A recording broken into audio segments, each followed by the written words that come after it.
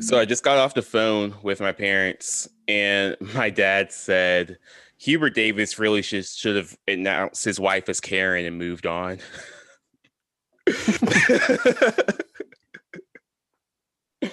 Oh, Twitter was I don't lighting know. that boy up. I don't know how you all were that day, but I was like, oh no. I was like, oh no. Like in real time, I was like, that's gonna come back later. I feel it.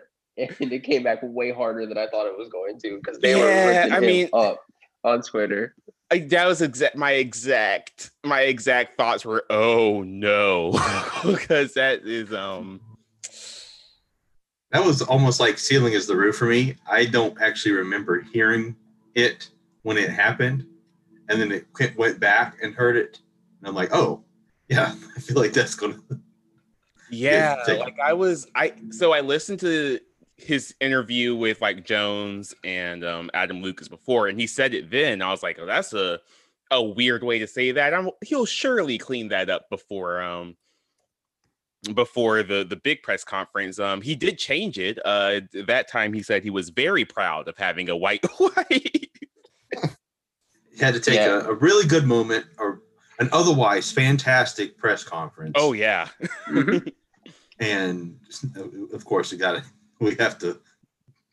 have to nitpick and find something. So, but no, like I said, people mention the idea of like winning a press conference. Hubert Davis smashed the press conference. Oh yeah. From a like fan perspective, like they're gonna clown him on Twitter, but it is what it is. And I think from a professional standpoint and from a first press conference standpoint, that was, I mean, you couldn't really ask for anything better. Absolutely. I think that it was, I don't know. Let's save the very, very end of that press conference for the end of the show because I feel like we might have some news by then or maybe a little bit later. But I think that he really kind of calmed down the masses from that were a little bit uneasy after the hire because people wanted something a little bit more splashy. But like we said last week, I think that this was the right move for right now. Yeah, I agree. And I think that everything that he's done since he got hired has sold me even more than I guess I needed to be sold on him. And so, I mean, there's ultimately a lot of great things there, and I think I ultimately do also agree that this was the right hire. Because again, you had the one of knowns. Did you want a more higher profile coach that didn't have necessarily the connection to the program or understood the Carolina family, what that meant, the value of it, and the importance of it, or would you take a coach that might be a little bit more unknown in terms of what they have done or what experience they may have, but does understand the program? I think that ultimately would be the better case because a coach can always develop and get better. But you could bring in the best coach in the world, but if they don't truly value the Carolina family, then it's not going to feel the same. It's not going to feel right, and I don't think it would be as sustainable as with a Carolina guy. Yeah, I don't think you can. I don't think anybody can question how much Hubert Davis loves Carolina, Chapel Hill, and that's a big thing. I mean, like, you have a coach that's going to appreciate it for all that it is, and not just a job. You know what I'm saying? And I kind of asked myself, like, do I believe that Hubert Davis can be great? I think it's unfair to him to say that he's going to be Dean Smith or he's going to be Roy Williams, but can he be successful at Carolina? And I think the answer is yes. I really do. I truly believe that.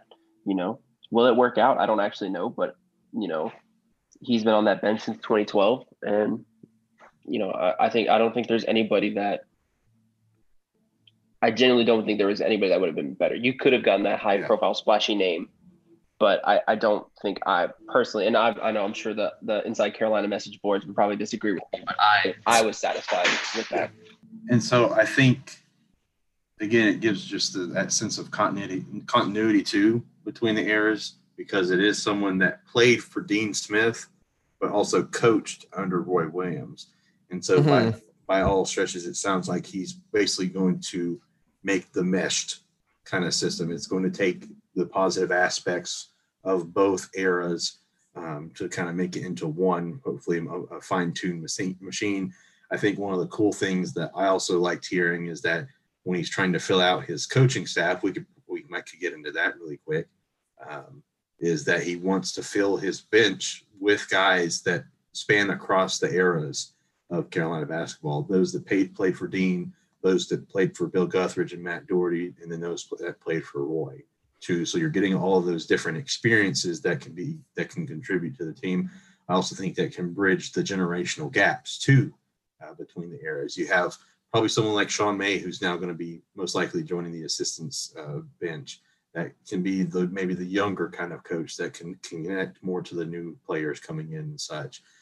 But then you can have older coaches from the earlier eras that might have some head coaching experience too, that can help maybe mitigate and fill in some of the cracks that Hubert brings, but also can be an enforcer or such too in that regard. Yeah, I think a big thing that he said in this press conference is that he wasn't trying to be great or elite. He's going to be Hubert. And I think that's the best way to kind of approach this as a fan, is he's not going to be Dean. He's not going to be Roy. He's going to be him. And although a lot of it's going to look the same, I imagine next year we're going to be running a lot of the same stuff. But I think that we are going to see his impact on this team, and just to be open to whatever that looks like. But also not be frustrated when Carolina basketball does Carolina basketball things. Mm-hmm. This is it. I mean, like I genuinely, I'm the only thing that I'm scared of is that people aren't going to have patience with Hubert, which is going to be frustrating. I already know that I'm going to get worked up about it, because like you can be frustrated. Thank you. You can be frustrated, with Roy Williams sometimes, but you're like, it's still Roy Williams. But like now it's like Hubert Davis, first year coach. And it's like, how much can you judge off of that first year of Hubert Davis? And it's like, I don't know. I don't even know what I'm trying to say. I'm afraid that people are going to lose patience with him quickly and not basically give him a short leash. Grow. Right. He's going to be on a short leash. And I don't understand what that logic comes from.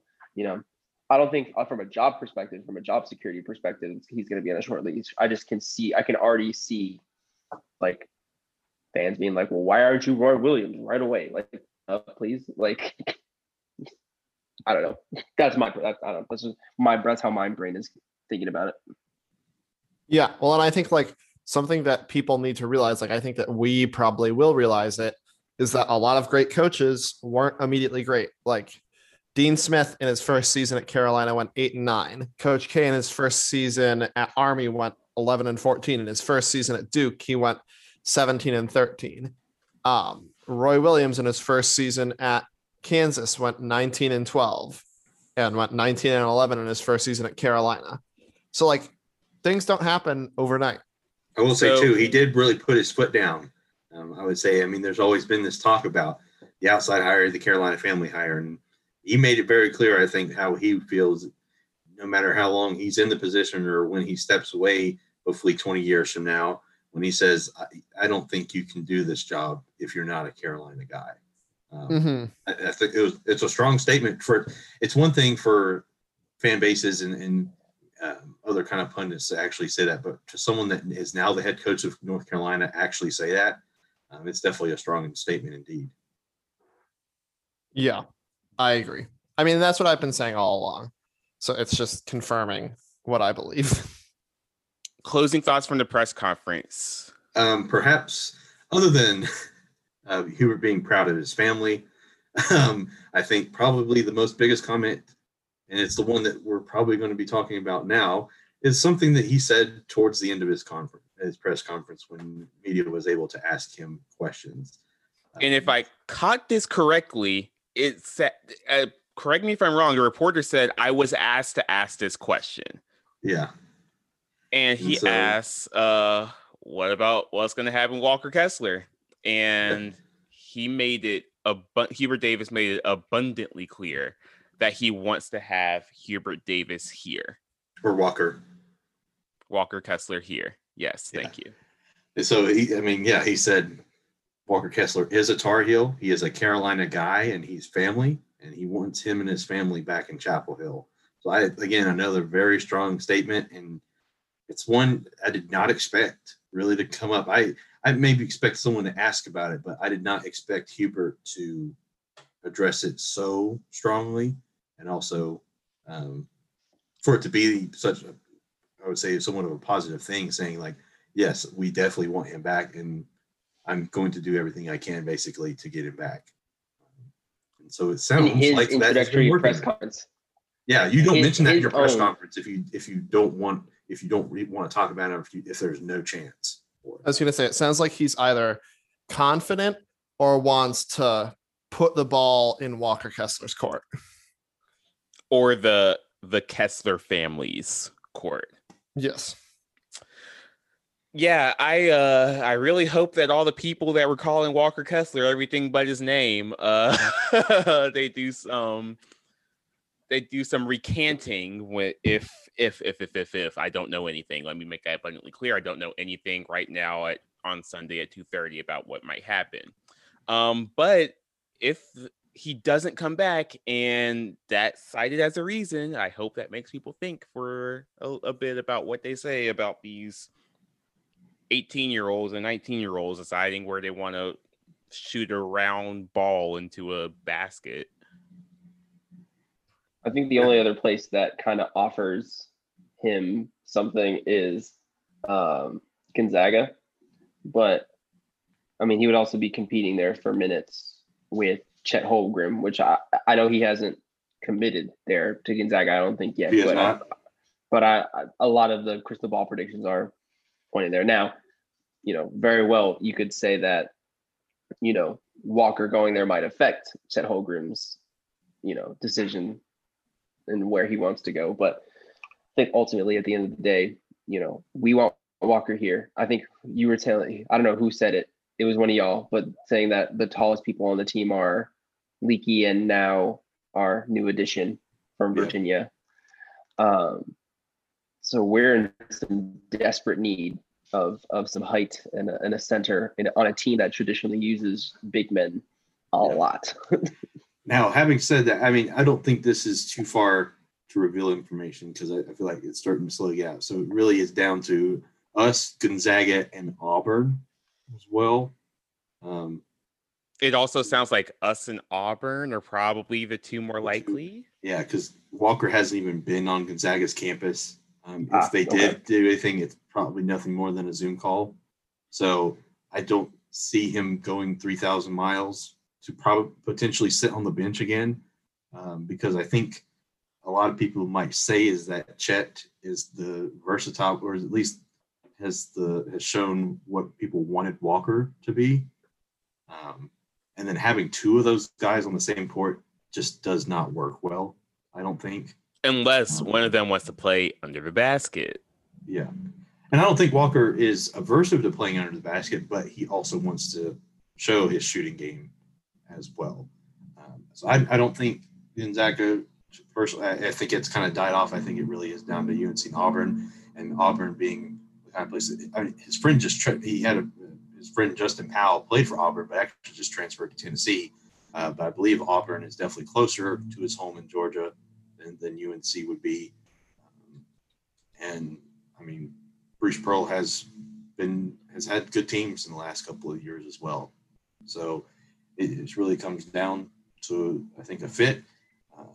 What Hubert was able to get across to Walker, what he was able to pitch to him, or at least give a vision for him. Right now, the ball is quite literally in his court to make the decision. I mean, I would be surprised if we didn't have something by the time this pod comes out and is released for people to listen that we don't have an answer of where he is going. Yeah, if that decision comes sometime today as we're recording, which is Sunday, then we're going to do an emergency pod, hop back on, talk about it real quick, and tag it on to the end of this episode. But if it comes out on Monday, I'm just going to eat the bullet. So while we're waiting on that, Hubert is batting 1,000 on recruits. 1 for 1. 1 up, 1 down. Now I'm still kind of confused on what happened with the Marshall family and whatever Kendall's dad was doing. Like, is that something we should talk about at all? Because I was confused the whole time. Yeah, I was like, I think it's a little vague. I think one thing you mentioned is that I think several reports, even outside of Inside Carolina, have said that it's unlikely that Kendall Marshall is being retained in his position as director of recruiting. Mhm. And there is going to be somewhat of some big changes even on the bench and such. So those are probably coming in the next few days, or at least being officially announced. And so there might be stuff involved with that. I wouldn't put too much stock into it, to be quite honest. But I think because it sounds like everybody's got an insider information about what's happening. As a subscriber of Inside Carolina, you can also go to the other teams' 247 boards. Gonzaga has people thinking they're just as confident that they're going to get them as we are. There's people on UVA's board that think they're going to get them, and he hasn't even talked to them, I don't think. So everybody's got their opinions, and I think it was more of an opinion rather than an actual fact. Not mean he won't come back, or that he doesn't at least have a good idea. But there just seems to be something too with, I think, with Kendall potentially not coming back onto the staff as well. I guess my biggest question is like, what does Hubert Davis offer Walker? Like, that is different from Roy Williams, because obviously Hubert Davis is under the Roy Williams school of basketball, but and I know that Roy has this reputation of being rigid, and whether it's fair or not, you know, he has this label of committing to a quote unquote archaic style of basketball. Like, does Hubert Davis shift from that? Does he try and, you know, go more to where the NBA is going today, where you try, like, kind of what Baylor is doing this year? Not everybody can be Baylor, but like, you know, where you get a lot of guys that can be multifaceted and everyone can shoot, and, you know, you can guard 3-4 positions per, you know. Here's what I'll say. Here's what I think will stay. I think the zone offense is going to stay the same because it works really well and is actually pretty versatile. There's a lot of stuff we can do out of it. I think that the main secondary break is going to stay. Because that's a Dean Smith thing, I feel like. Yeah. He's going to probably carry more Dean Smith things maybe than Roy stuff. But I think, if anything, the secondary break is probably going to be the big component that stays. I think that the horn set is probably going to stay, especially as the NBA is using more and more of that style of basketball. It also gives lots of options for a big to pop out the top of the key, but still have that versatility to get that high-low action if you want it. I think that'll stay. It's something that Carolina started. I don't know if they started running it this year, but I definitely noticed this year. Was a little 5-out basketball and continuity ball screens. I think that stuff probably will have a bigger role this year than it did last year. It would be great to run that 5-out stuff with Day'Ron at the top of the key, but I don't think that'll happen. But I still think that's something that we're going to see a good bit of next year. If it creates more spacing, I think Hubert's going to try it. Yeah, I mean, the 5-out stuff was working last year. It feels like it was working for everybody, but it was working. I mean, the other thing, I feel like you have to at least guarantee him a walk, or at least give him every inkling that Walker is going to start. We officially don't have Garrison Brooks returning. So Justin McCoy and Dontrez can be small fours, I would say. But I think it would be clearly Walker's spot. And so at that point, and especially if he is selling him on the fact that he wants to expand on his offensive skill set, then I don't think either of the other two teams have the space or the minutes to be able to say, because at that point, if it happens and he comes and stays and doesn't do well, it can't be for a lack of opportunity. All right, Mav, I think it's time. Go for it. Yeah. So we got Justin McCoy. Transfer out of UVA, committed almost apparently immediately upon his Zoom call with Hubert Davis. But I think that was something to be expected. He was a recruit back in 2019, and I actually remember when we offered him. He's out of Cary, so he has a lot of connections. He's at least an in-state kind of a person, and then ultimately chose UVA. He has just not gotten exactly the minutes at UVA just because he's been behind like Sam Hauser and Jay Huff. So it's really hard to get in when you have players like that and you're playing behind them. And then the year before, I think he was on the championship team. So he was also playing behind like Diakite and everything too. 2 years ago. So it just hasn't really got in. So it doesn't have stellar stats by any stretch. It's like 3.5 points a game, 3 assists a game. I think the biggest thing that I liked, 6'8", 215. He has apparently he had an 18% offensive rebounding That's percentage what I was last going to bring season. up. In conference. That's in conference. So which would have been the best in the country had it been sustained over the course of the season. So that's something positive. Higher than Day'Ron, that's number one. Yeah. So that screams to me that's probably why Hubert went after him, because it means offensive rebounding is still going to be a focus, I think. Absolutely. Also, I just want to throw in this real quick before I give it back to you, Mav. His defensive rebounding percentage, I think he just didn't play enough games to qualify for these stats.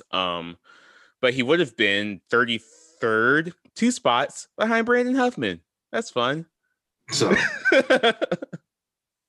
I mean, it's a UVA person, so UVA is not going to take someone that's not fundamentally sound. So he doesn't seem to be the most athletic person or anything like that, but doesn't seem to be someone that turns the ball over in the limited minutes he plays. He has a really high basketball IQ. It seems like hearing from UVA guys and even just general evaluation is that his mid-range jump shot is really good. He's only taken 9 threes in his 2-season career, his 2-year career in college. That could probably rise, and he says that's something that he's working on. So again, he could probably play the 3. I think probably could play a 4 in a small ball lineup, similar to kind of Dontrez Styles too. So that you have 2 more players like that can be a big 3 or a small 4. How about a tiny 5? No, he did play a lot of tiny 5. He played a lot of little ball 5 at UVA, especially down the stretch. So I don't think Carolina would have him doing that, but if he needs to, he's done it. So. Yeah. And also, kid, I don't think he's expecting to start 2. So, and now with this one-time transfer, it's a lot more difficult to transfer away. So I feel like he's making more of a commitment. So he has 3 years. So if anything, it brings some continuity to the front court for the next couple of years.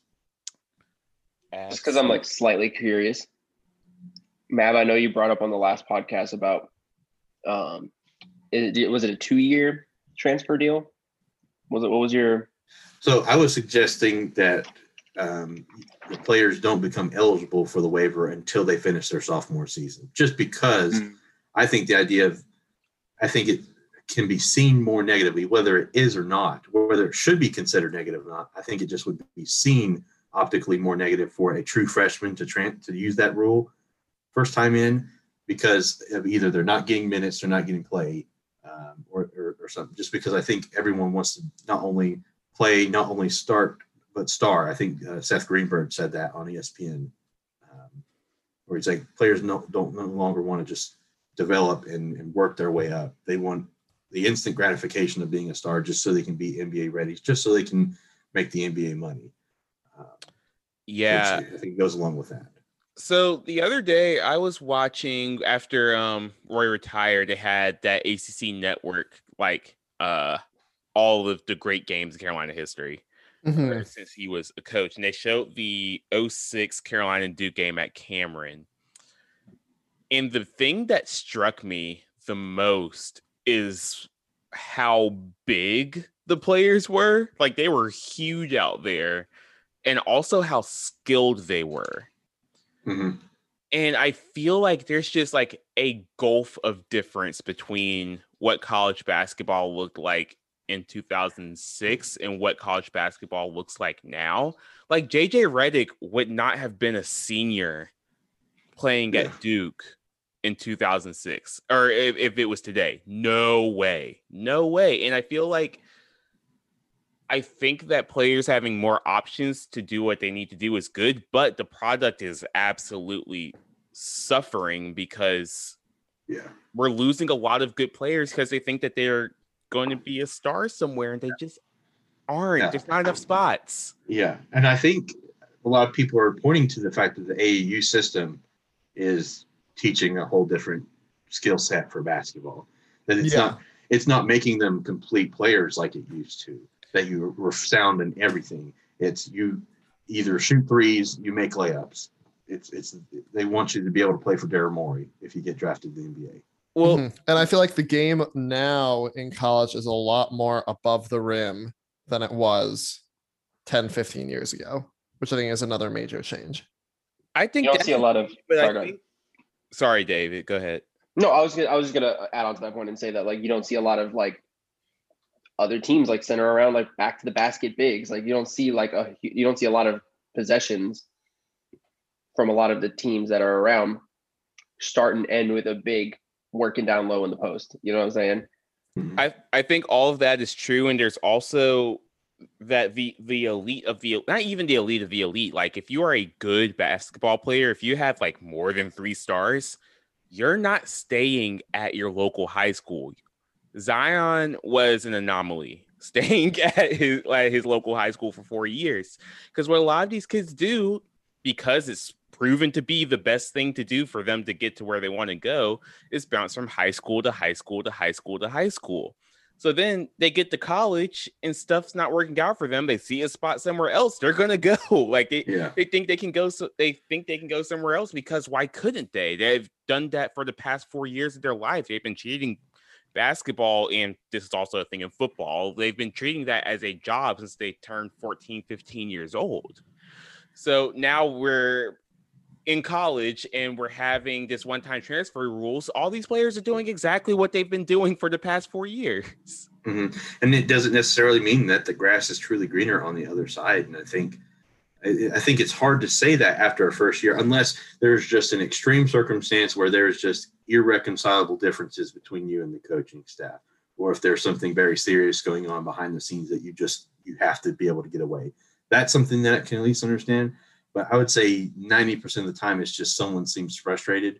And I harken back to the fact if that was in place 10 years ago, who knows how many players, not only on Carolina, but just in the country, would have transferred programs and not stuck it out. And who knows what that success wouldn't have brought. And so my thinking is that you wait till sophomore year, because if that's still happening through sophomore year and you're just frustrated, because you're not losing eligibility and you would still have 2 years left, then you can probably make a more decision like, yeah, this actually isn't something that's working out for me. And then you can go elsewhere.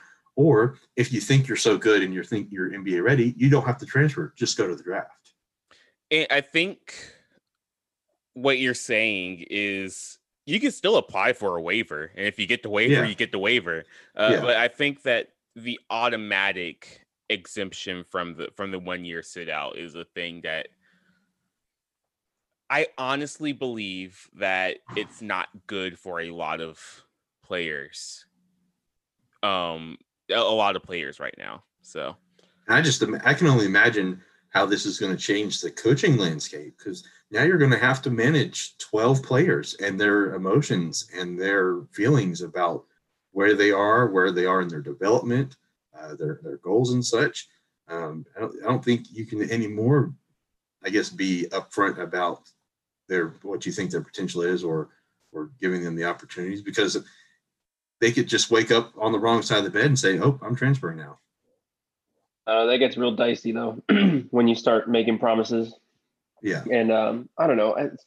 I don't know. I feel like because there's going to be someone that's not playing. You can't play 12 players consistently throughout a season. So there's going to be someone that's not getting the minutes that they probably want. So are they just going to transfer? Well, look at Duke. I mean, like, we always hammer Duke for this kind of thing where you get a 5-star player that rides the pine the whole season. Like, who was it? Joey Baker? That was like the most recent one. I feel like the biggest example that I remember is Chase Jeter, who was a 5-star recruit and I don't think he ever played legitimate minutes at Duke. Nas, to a point. Well, yeah, but Chase Jeter was like 4 years, wasn't he? If I remember correctly. I think so, yeah. He came when Giles' class. Yeah, so he's my age then. So it's just, I don't know. I feel like if you can't be upfront with a kid about their development and where they stand, then you probably shouldn't be coaching. Like, there's a way to do it. And again, I don't think I think it's going to be a problem even for the best coaches, because even someone with that kind of stature, if they tell that player that, then like I said, they just be like, well, I'll just go somewhere else then. So, And I mean, granted, I think there's going to be a point where you kind of hit a blockage because it is just a one-time transfer rule. So now that people can't just keep transferring again and again. So at least it's just a one-time thing.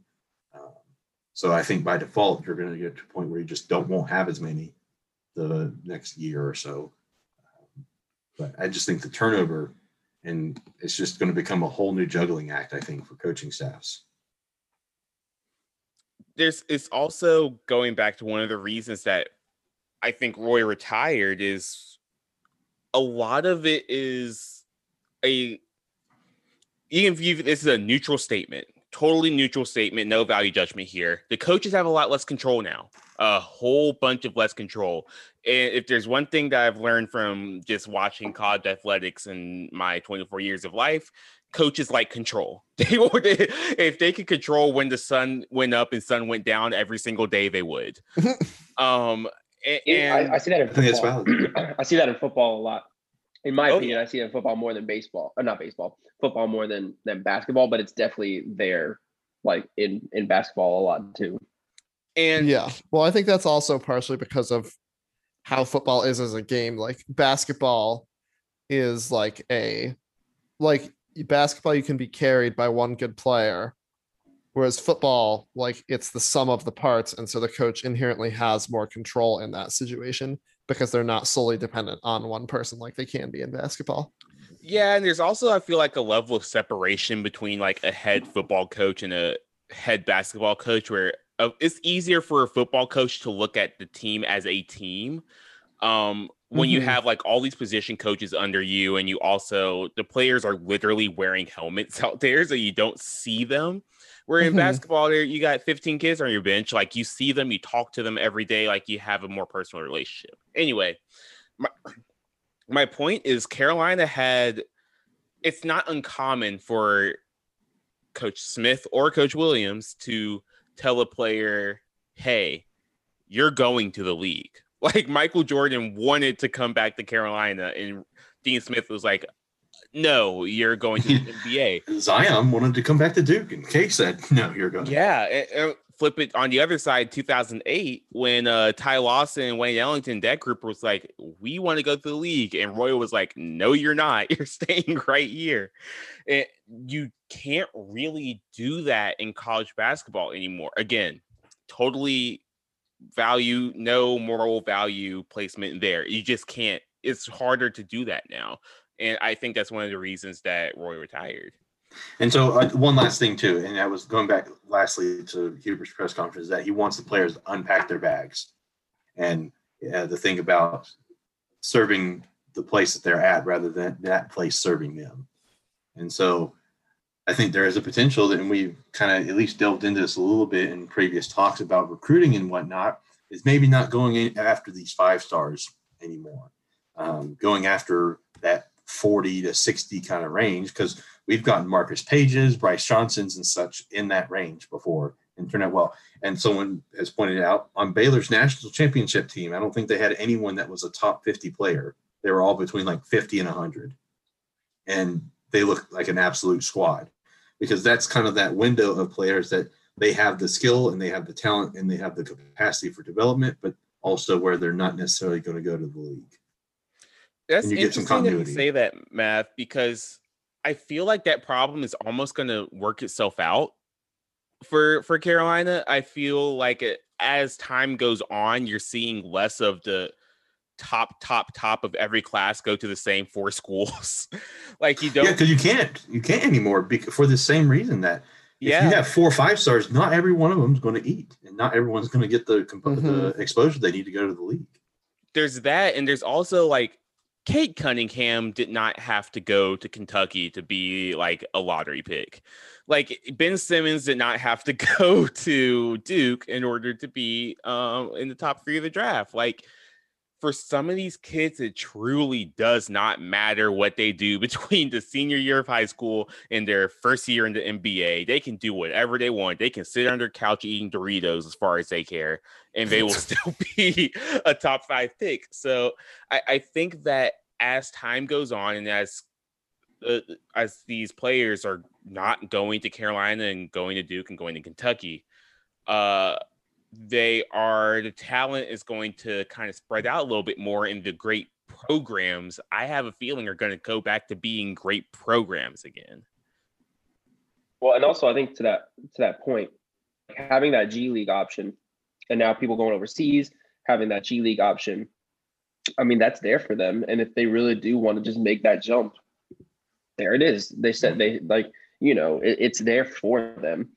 And there's something to be said about kids wanting to do the college thing and do the college experience. But like, if they're really antsy, like if you're going to get one of those kids that probably would have made the jump to the league if there was no one and done rule, then they do the G League thing, or they do the overseas thing. Like, that, and maybe you do get more of those 3-4 year players who develop into college basketball stars, but not necessarily NBA stars. You know what I'm saying? Mm-hmm. Like, so, because college basketball needs it. Did any of y'all do the 2K My Career this year, 2K21? I have not. I did not buy 2K21. I have not either. So this year's campaign, you have the option coming out of high school to either go to college or go to the G League. I chose to go to college. I went to Villanova, go Cats. But then after your first year of college, they give you the option to come back for another year and do another year in college or go to the league. I feel like if they are able to get a full-fledged college basketball video game back, I sincerely believe we will see more kids staying longer because they will have more of a connection to college basketball. Listen, we are from, with the exception of Aaron, who's also from like a college sports area of the country, we care about college sports. Ohio State. People care about Ohio State. Okay, well, I just was confused by what you meant because Cleveland is a pro sports town. But okay, yes, go on. But people care about Ohio State and Cleveland. Yes. I feel like once there's no reason for kids most of the place around the country, I truly mean like children here, to care about college sports. But people did care when they had their franchise that they were taking Tulane to national championships, that maybe they like watch a college football game now and then. And I think that once that court case happened where they took away all of that stuff, we saw a significant decline in interest in college sports. So I wonder if we get like a college hoops sort of 2K24, if we get more people who wanted to go to college longer. A good little discussion. I dig it. I think at this point, I'm ready to be able to move on. I want to know where we stand, and I just want to know where we should go from here. I think, honestly, I would be ecstatic, and I'm going to lose my mind if we get Kessler back, just because I think it's going to be an epic recruiting story. But in that same vein, it's going to be a heck of a feather in Hubert Davis's cap to start his very early coaching career if he's able to pull this off. Given the fact that 2 weeks ago, the door was firmly closed, and the fact that he has been able to got all the way back in, and the Kessler family has listened to him throughout this whole process, and now to the point where there is some optimism that he might be coming back. I mean, I think that the fact that they were willing to take calls like this, and this was like way earlier in the week, it's like, okay, they're taking calls. If they were 100% uninterested, they would not be taking these calls. And this seems to have just been snowballing until this moment we're in now, where we're just in a waiting period. So, and there's a big difference between a courtesy call and like entertaining the conversation. Like Aaron could have easily picked up the phone and said, We love you. We love Coach Roy. I know you're someone different, but we just need a new change of scenery. Click, and that would have been fine. But the fact that it's still kind of been, like to Colby's point, it's still kind of been snowballing. Everyone's kind of just like, is it happening? Is it going to happen? Are we going to get it back? So now we're just kind of in this waiting game. Anything else with Carolina before we move on? There's one championship. But go ahead, Aaron. There's one more tiny ball center that I don't think that we brought up that I think is worth mentioning the name. Please. Keyshawn Silver. So yeah, back and put in his press conference, Hubert told the players he's honoring any commitments that Roy made to him. So Keyshawn Silver said that he was going to play.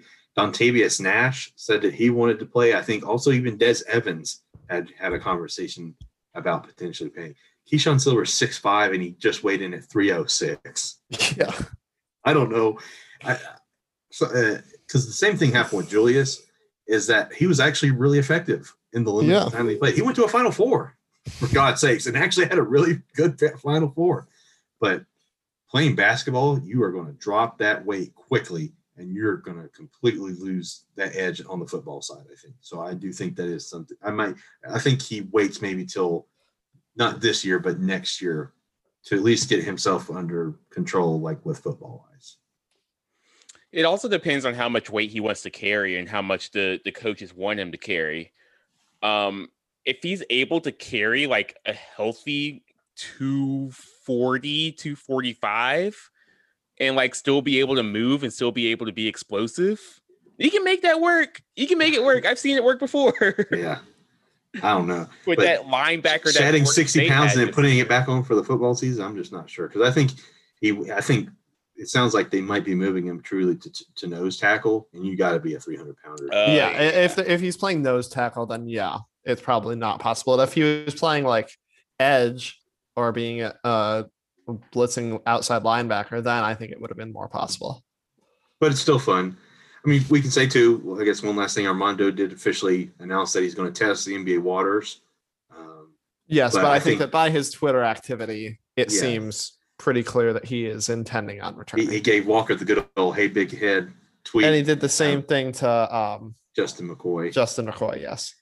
He's not really listed, I don't think, on anyone's big board of even top 100 recruits. I'd say it's a 95% chance that it's just like Justin Jackson. He's getting the feedback he needs to help him know what he needs to do the following season to get to the league. So, yeah. I feel pretty confident he's coming back. Shout out to Mondo for recruiting Walker Kessler on Twitter too. Getting that cap back on. Exactly. Get that boy in the office after we after he's done with his basketball playing. We need to bring him back. Yeah. Director of recruiting. David, we have a new quarterback in Charlotte. Oh, I remember when this went down. It's been a good podcast, everybody. I'll see you. Listen, I don't think it's as bad as y'all make it out to be. Listen. He was in the worst situation possible. Do I think that he's going to be like the next Baker Mayfield? No. But I think he's got potential to be serviceable. Where winning games at the end of a tank season fucks you up. This is where, because you end up with Sam Darnold as your quarterback. Give him a chance. I think that the bigger problem there is Atlanta sitting at 4.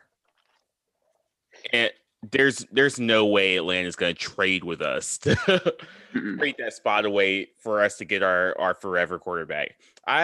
Well, there are 5 quarterbacks, aren't there? But do we want them all? Yeah. I mean, do you want the 4th? I want the 4th. I don't want the 5th. I don't want Mac Jones. I'll take anyone but Mac Jones. And watch him be the best of his bunch, because that's how quarterback evaluation goes. No, I've spent, since he was in college, I have been kind of bullish. Is that the good one? Bullish on Darnold. I think that I don't think he's ruined. He's my age, like he's young. I think there's room for growth there. I wish that didn't have to take place in Charlotte. I wish it was somewhere else that he could grow. He's my age. He's not your age. He's your. He was born in June of '97. I thought he was 24. Okay. He's 20. He's 4 months older than I am. Okay, he's somewhere like that, younger than me. Anyway, I think that I don't think it's out of the realm of possibility that Sam Darnold could be a good quarterback and maybe a good quarterback for us. I'd rather just have a sure thing, or someone with a rookie contract. To be fair to Sam Darnold, he has the arm talent. Like he can throw the ball far. And he's athletic. He's athletic. He can run sometimes. Like if he cannot make an improvement in Carolina, I don't know what you want. I'm not asking for a Super Bowl run, but if he's looking like Jet Sam Darnold, then there's a huge issue because he's got a great receiver he's already got rapport with in Robbie Anderson. You've got DJ Moore, who is a ridiculously good receiver. You've got Christian McCaffrey in the backfield, who is a Swiss Army knife of a running back. And you have, I almost said we have Curtis Samuel. We don't. Rip. There's talent on offense. The offensive line needs some work, but it should be better than the one he had in freaking New York, So I'm just thinking, like, if he does well, I will be genuinely happy for him and I will root for him as our quarterback. But I am just skeptical is all. And I think on top of the talent on the field, like the off the field situation, the situation with the coaching staff and with the front office in Carolina is a million times better than the situation with the Jets, which I think you could say about any franchise being a million times better than the situation with the Jets. And I think that alone can make a big difference. Perhaps. We'll see. I don't think that this precludes Carolina for if one of those 4 quarterbacks falls to the 8th spot.